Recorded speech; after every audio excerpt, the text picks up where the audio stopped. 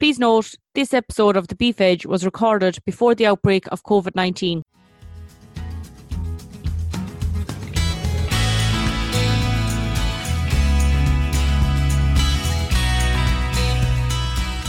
Hello and welcome to The Beef Edge, the Teagasc Beef podcast, for all your latest news, information and advice for Irish beef farmers.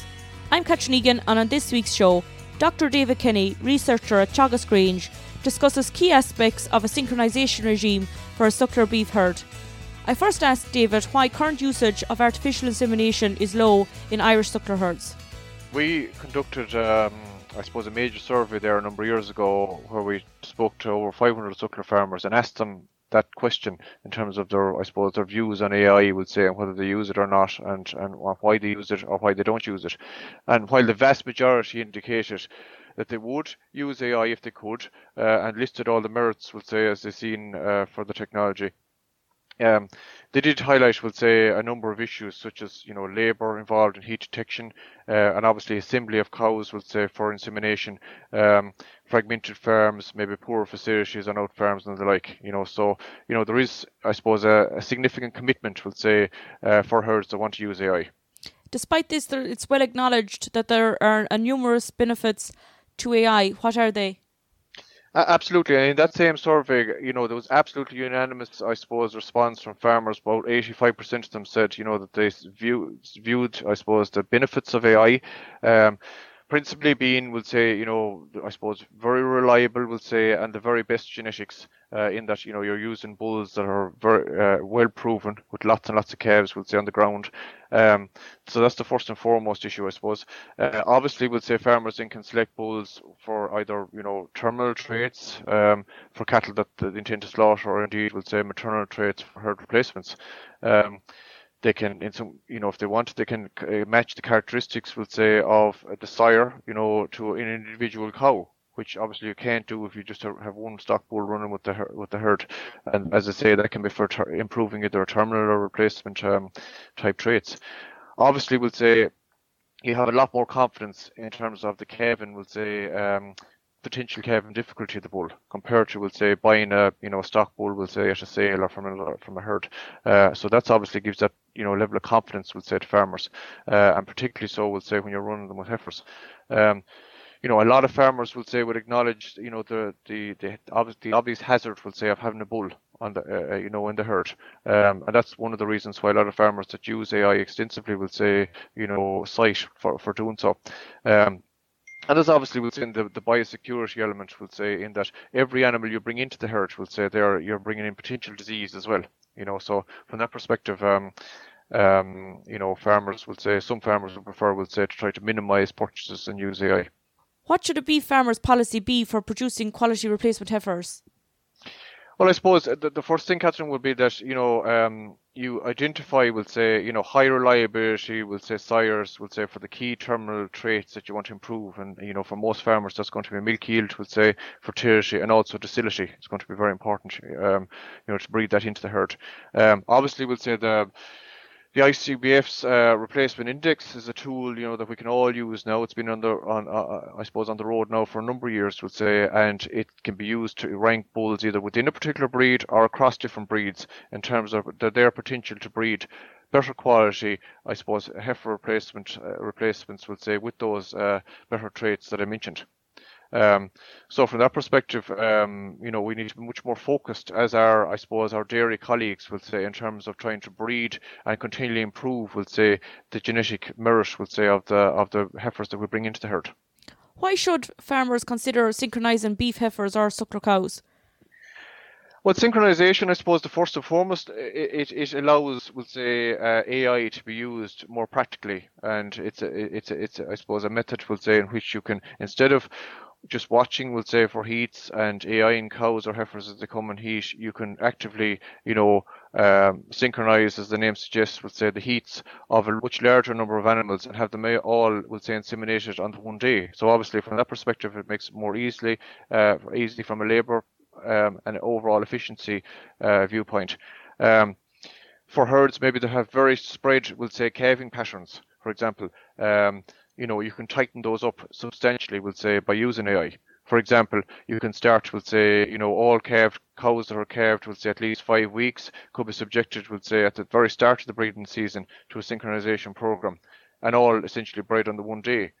And then the repeats, will say, will be bred either, through AI again, will say, or if you happen to have a stock bull, will say, they can be picked up with the stock bull.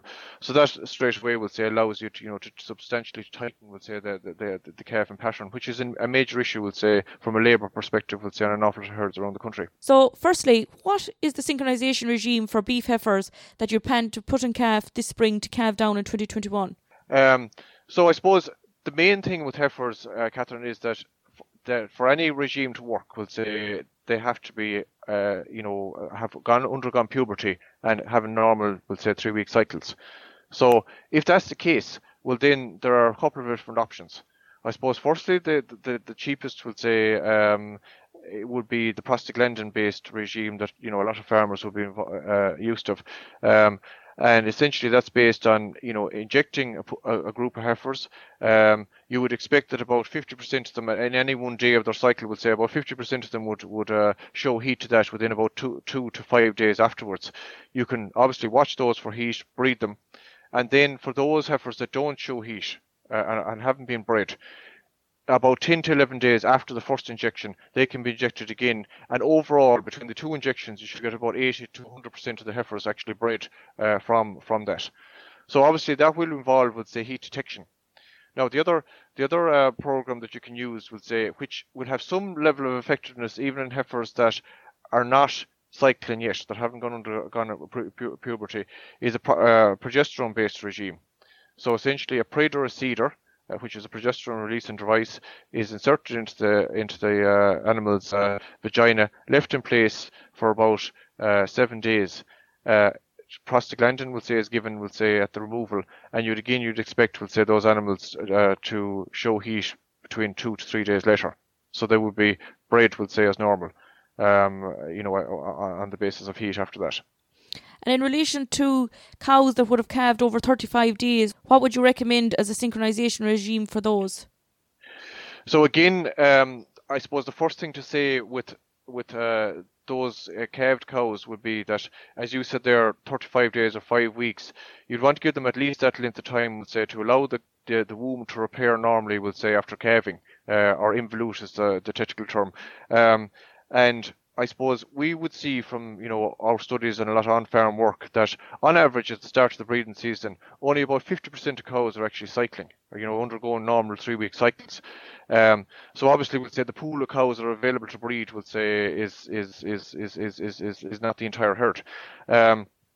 So essentially, the other, I suppose, important point, because of that, would say the fact that only about 50% of the cows, will say, are undergoing cycles, a bit like what I said with the heifers.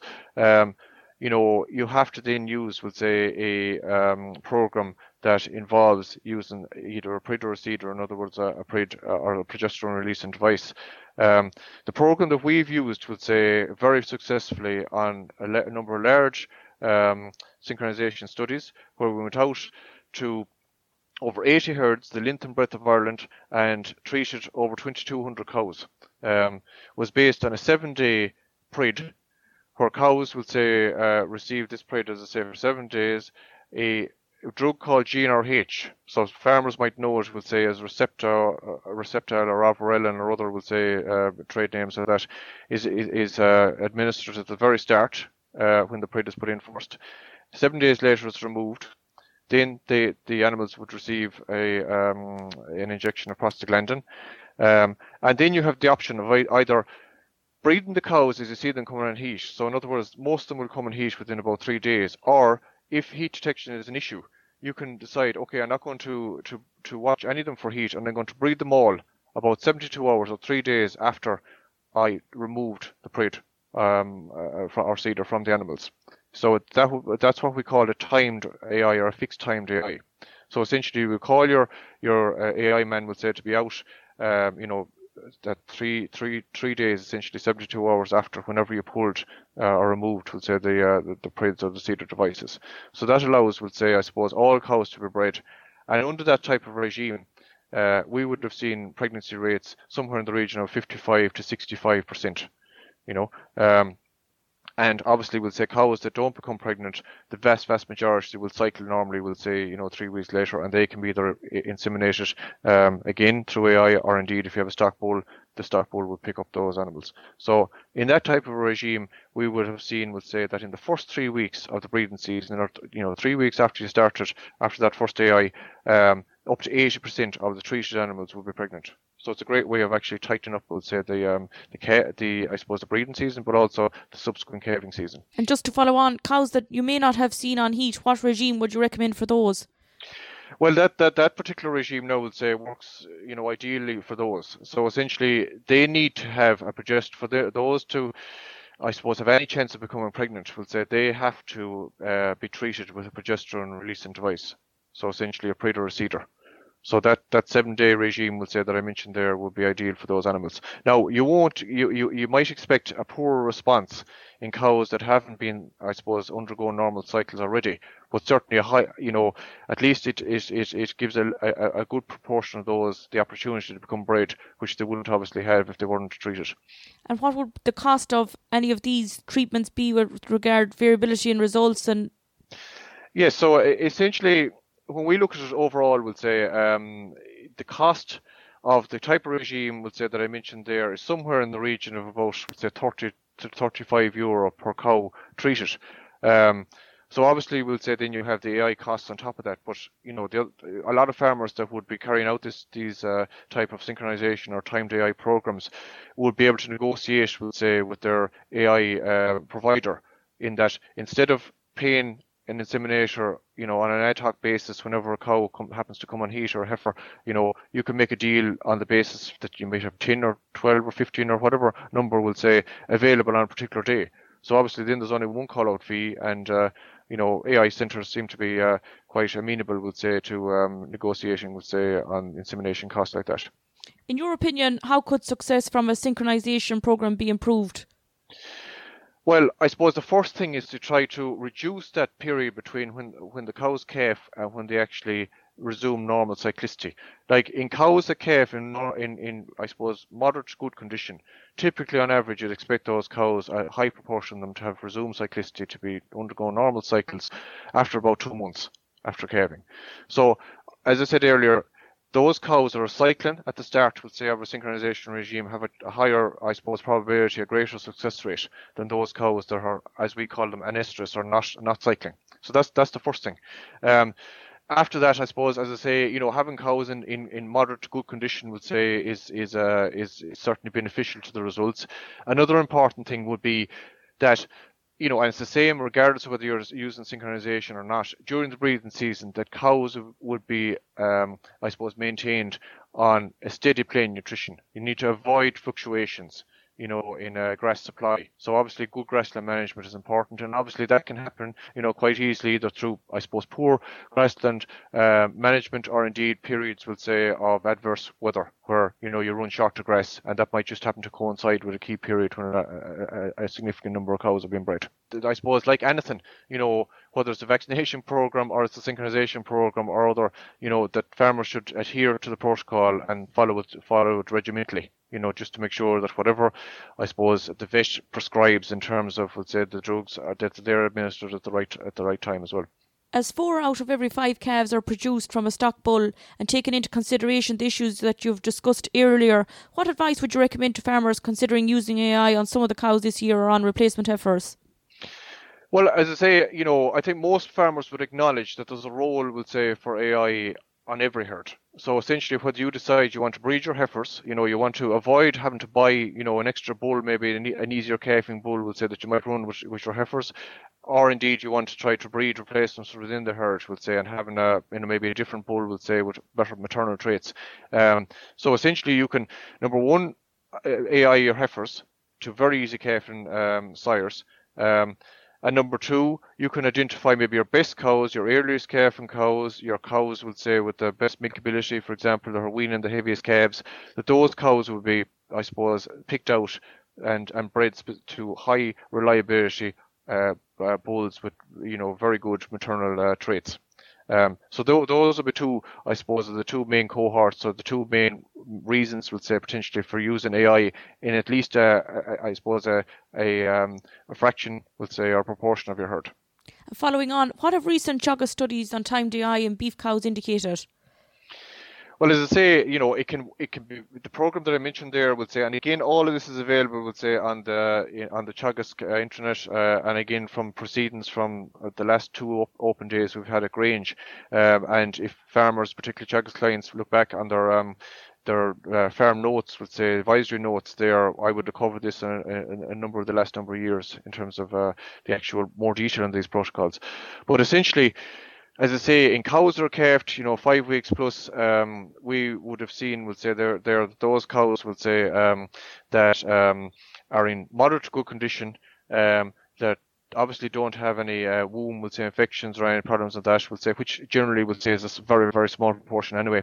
And that are on a steady plane of nutrition, that you can get results, we'll say, of 55 to 65% of treated cows, we'll say, pregnant, and again, with no, I suppose, negative effects for their subsequent fertility. So as I mentioned earlier, in the farms that we've been working with, up to 80% of their cows, we'll say, of the treated cows, could become pregnant in the first 3 weeks, we'll say, of the breeding season, between the insemination following the synchronized heat, and then for either, being bred, any repeats, we'll say, being bred through AI or through a natural service bull.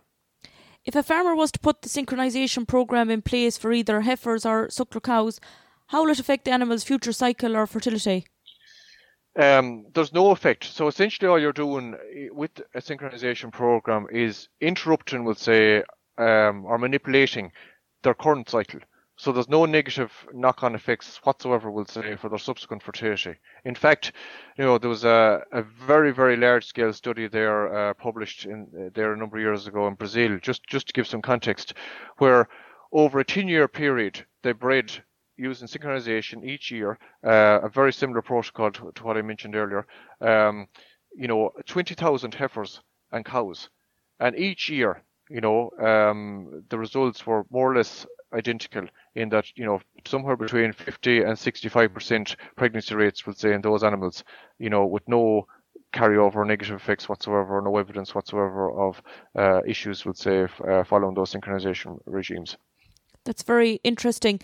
As we approach the start of the breeding season, what pre-breeding bull fertility checks would you recommend? Yes, that's a very important question, Catherine, and I think it's something that farmers are much, much more aware of now, we'll say, than maybe in the past, in terms of, the importance, we'll say, to make sure that the bull, we'll say, is capable, we'll say, of getting cows and calf, essentially.